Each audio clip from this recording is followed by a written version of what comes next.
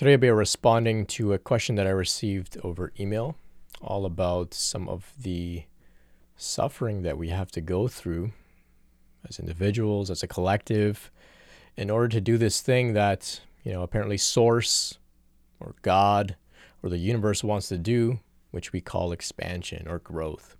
Why do we have to suffer in order to grow and all of this kind of stuff? That's what we'll be exploring today with this question that I received over email. If you have a question for me about anything to do with your spiritual awakening journey, you can reach me over Instagram at Brent Spirit or over email info@brentspirit.com. I'm live on Instagram as I record this episode. I'd like to connect with you all live now and then. I'll start to go live on YouTube at some point as well once I get a little bit more familiar and comfortable with all the technology, and just being live in general is a little bit new and fresh for me. But anyway, you can visit brentspirit.com for more free content like this, ebooks, audiobooks, etc. I've also got some courses coming out that you can look forward to as well. So let's get right into this question here. It comes from Alan, and Alan writes, I often find myself angry at, shall I say, source energy at the suffering of mankind that stems from the separation that is experienced at this level of consciousness. I've learned, and I understand at some level, that giving us the free will to choose to be so removed from oneness is actually a great act of love from Source. That is, Source loves us so much that we are given the freedom to be apart from that love. Yet, I feel that some safeguards could have been put in place so we couldn't stray quite as far as we have strayed for as long as we have. The hundreds, thousands, perhaps millions of lifetimes spent at this level may not seem like a long time from Source's perspective, but it can seem like forever for a human, and the suffering therein is so great.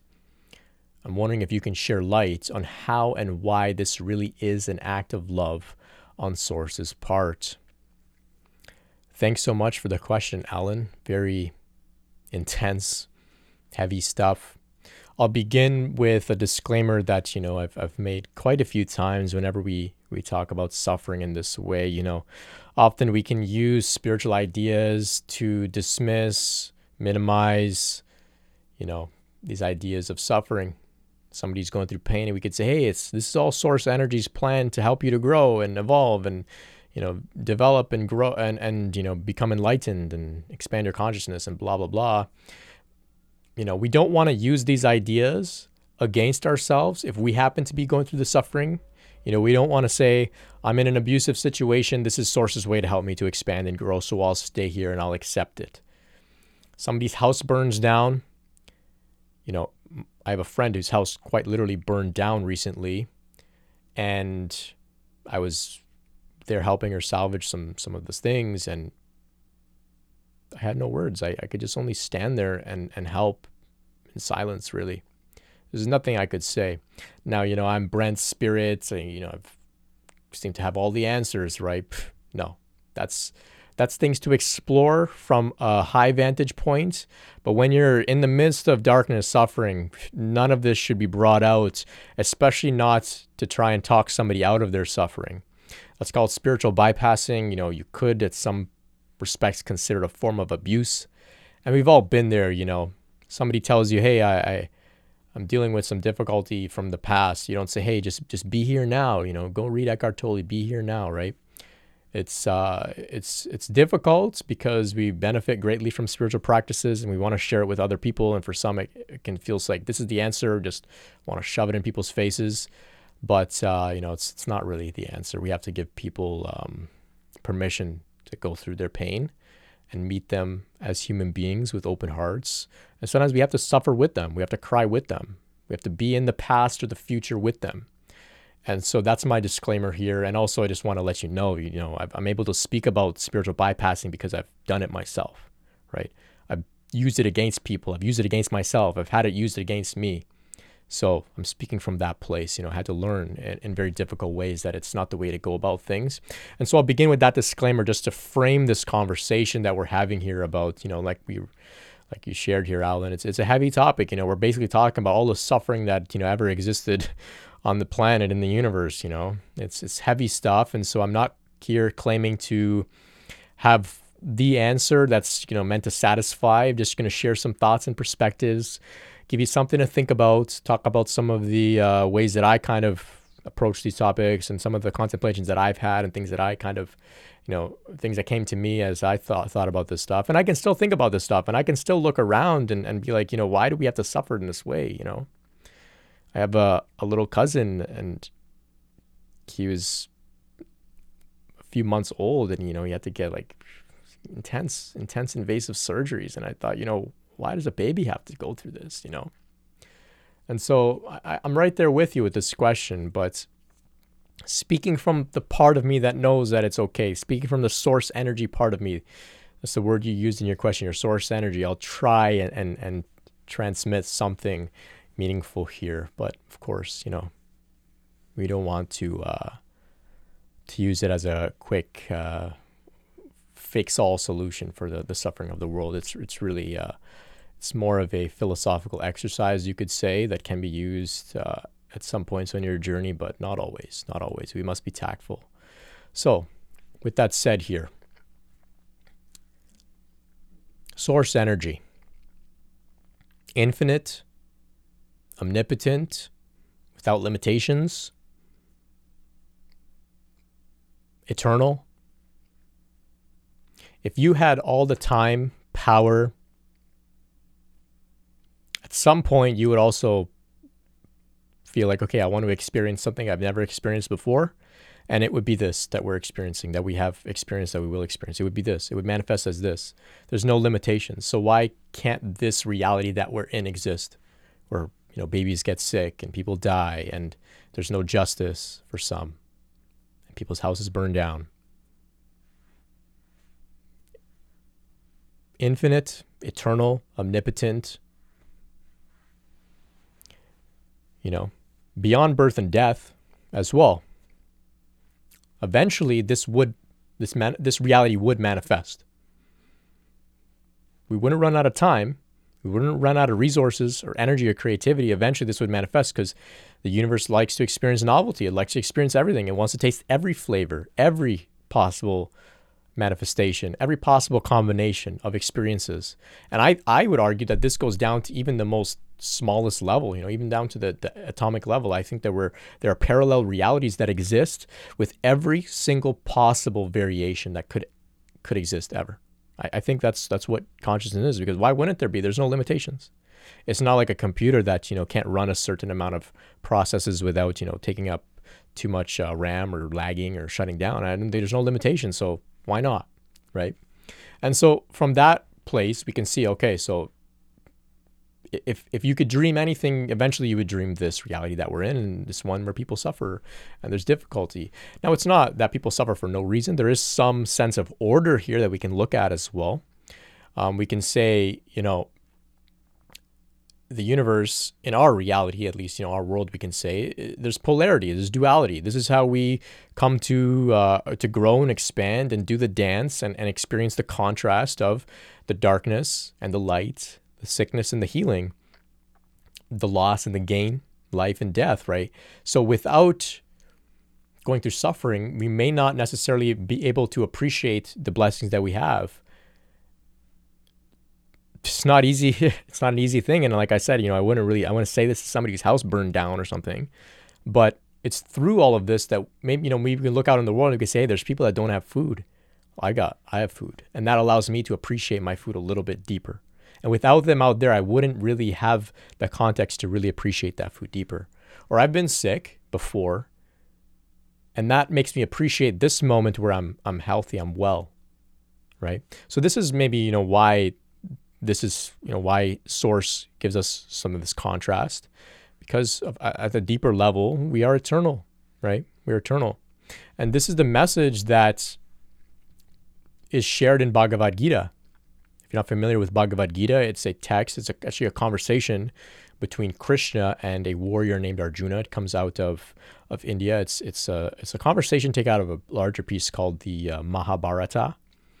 And It's one of the most famous texts of all time. It's a beautiful conversation, and there's many, many layers of information there within this conversation between Arjuna and Krishna. But in short, and the themes relevant to what we're sharing about today, Arjuna is tasked with launching a war. His job is to blow the conch, the horn, to signal that the war has begun between people that he knows. And he's about to blow the conch, and he says, oh my gosh, once I do this, I'm going to be responsible for all of these people that are going to die, or at the very least get hurt. I can't do it. And so Krishna appears as his charioteer and says, hey buddy, blow the conch, get on with the drama. These people and their destiny, it's already decided. Get on with it. And don't worry, because their bodies may die, but they are eternal consciousness. Their Atma will live on. They are Brahman. They're not separate from God, from the divine. They are eternal, immortal, omnipotent, infinite consciousness. So it's okay that they're going to suffer. Don't worry. That's just the drama. It's okay. It's okay. Now, this is very difficult things to hear when you're in the midst of suffering, of course, but that's why this text exists, to shed some light on these topics and these themes. And we could see, this is it's the theme, or one of the major themes in, one of the most popular sacred texts ever, right? Why do we have to suffer? Well, why? Why does God want us to suffer, right? So in your message here, it seems that there's a tinge of a sense of separation, as if sources up there or sources out there, and sources, you say, source loves us so much that it allows us free will to have our experience. Source loves us so much that it allows us to, stray into the darkness, as if we are moving away from source. This sense of separation is where these conflicts will arise. But if you recognize that you are source, that you are that love, you are that omnipotent, eternal, infinite, spiritual source energy, then what's the harm, right? What's the harm? Just like in Bhagavad Gita, what's the harm? We go through the drama, we'll get sick, we're all going to die, right? And that's okay. The bodies die. But the source energy lives on, right? It's eternal.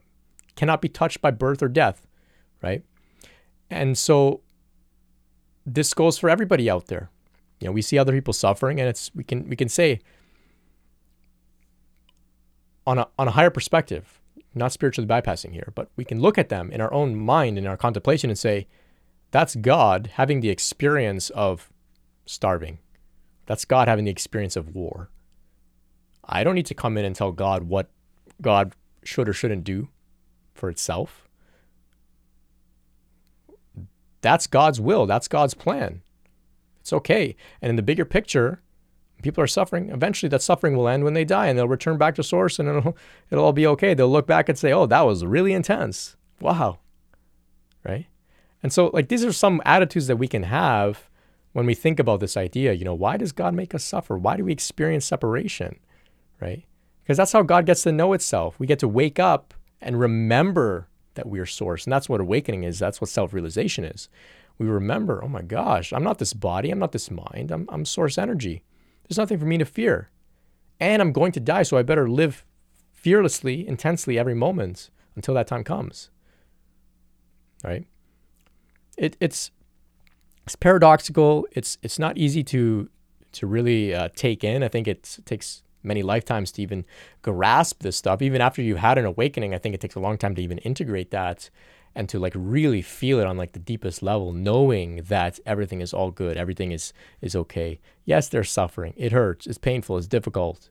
But that's God's suffering.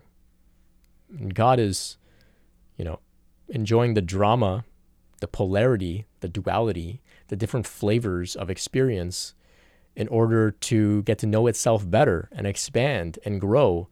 And yes, we want to do our best to alleviate our own suffering and the suffering of others, but not from a place that says, you are not God, therefore you can't handle this suffering, so I must try and fix you or help you. No, we say, oh, you're God, I'm God too. Let's enjoy the drama of pretending that the suffering is potentially going to be the end of us, but deep down from the highest perspective, we know that it isn't. But let's put that higher perspective aside and just enjoy the drama, right? Like actors on a stage. And that's how we grow and expand and get to know ourselves better, through duality. If everything was working out well, there would be no room for growth. There'd be no context for growth. In your question here, you're saying, maybe some safeguards could have been put in place so that we couldn't stray as far as we have strayed for as long as we have. I think that's subjective and it's relative. Some would argue that there are great safeguards in place. If you suffer too much, you die, right? It's not like you're going to live to be 1,000 years and keep going on with the suffering. Eventually, if you suffer too much, the body says, okay, that's enough, right? So there's different ways to look at it.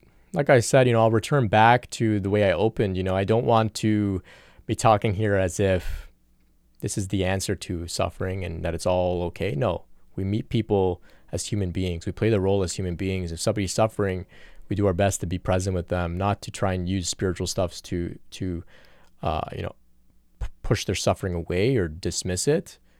But when we are comfortable enough and we can afford to contemplate these things, maybe it's in our meditation or we're privileged enough to sit back and contemplate suffering as opposed to going through suffering ourselves. That's when we come to these ideas and we start to see, hey, everyone's God in disguise. It's all going to be okay. It's all going to be okay. So I hope that answers your question a little bit, Alan. I appreciate it. Heavy stuff, but fun to dive into now and then. If you're listening out there and you have a question for me, you can reach me on Instagram at Brent Spirit, like I mentioned, info@brentspirit.com. That's my email. I'll do my best to give you a response either on the podcast or write to you. Check out brentspirit.com for more free content. I've also got the podcast on Spotify and iTunes, The Spiritual Awakening Show, and I've got some courses coming out that you can look forward to as well. Until next time, much love and peace.